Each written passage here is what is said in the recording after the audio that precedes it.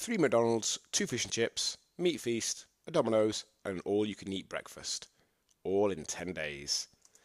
No, this isn't the new version of a partridge in a pear tree. It's the meals out and takeout I had in the 10-day period the other week. In order. Family break in the northeast. Fish and chips takeout in the park and fish and chips at Trenchers in Whitby. McDonald's breakfast on way home from family break. Eldest son's birthday. All-you-can-eat breakfast at the Springwood in Titherington. Stag do. McDonald's on the way into Manchester with a friend for lunch and Ben Brazil all-you-can-eat radicchio meat feast for tea. Next day, quick lunch at McDonald's in Rotherham with the family whilst visiting the in-laws. A few days later, the wife surprises us all with a Dominoes takeout because the fridge was pretty empty in the run-up to the main family holiday and she'd been working all day but had intended to sort something. When you work in the fitness industry, people assume one of two things. 1. You live like a monk and only ever eat chicken and broccoli. Other plain boring meals are available. Or, you can eat whatever you like but you have a good metabolism or genes that enable that. The truth, as for anyone who achieves and maintains body fat levels they are happy with, is actually option 3. Eat mostly pretty well but still live a normal life that involves eating takeouts, meals out, etc. And doing this by averaging out. By not using the less good choices as justification to go crazy with them.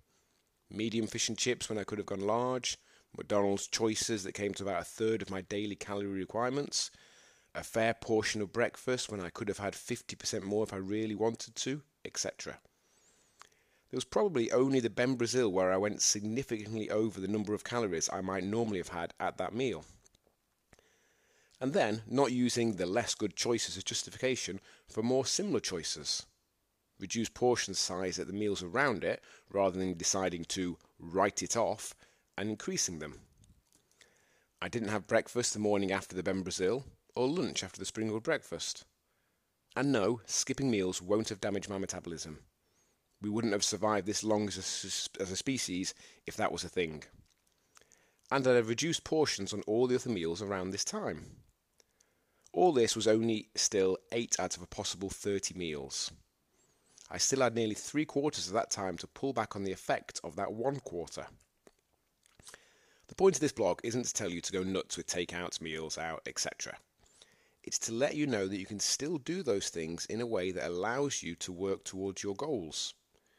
If they're going to happen anyway, we can do them in a way that takes us in the direction we want to go in. Or we can do them in a way that takes us in the direction we don't want to go in. No food is inherently unhealthy. Average diets can be. If we cracked our phone screen, we wouldn't stamp on it to finish it off.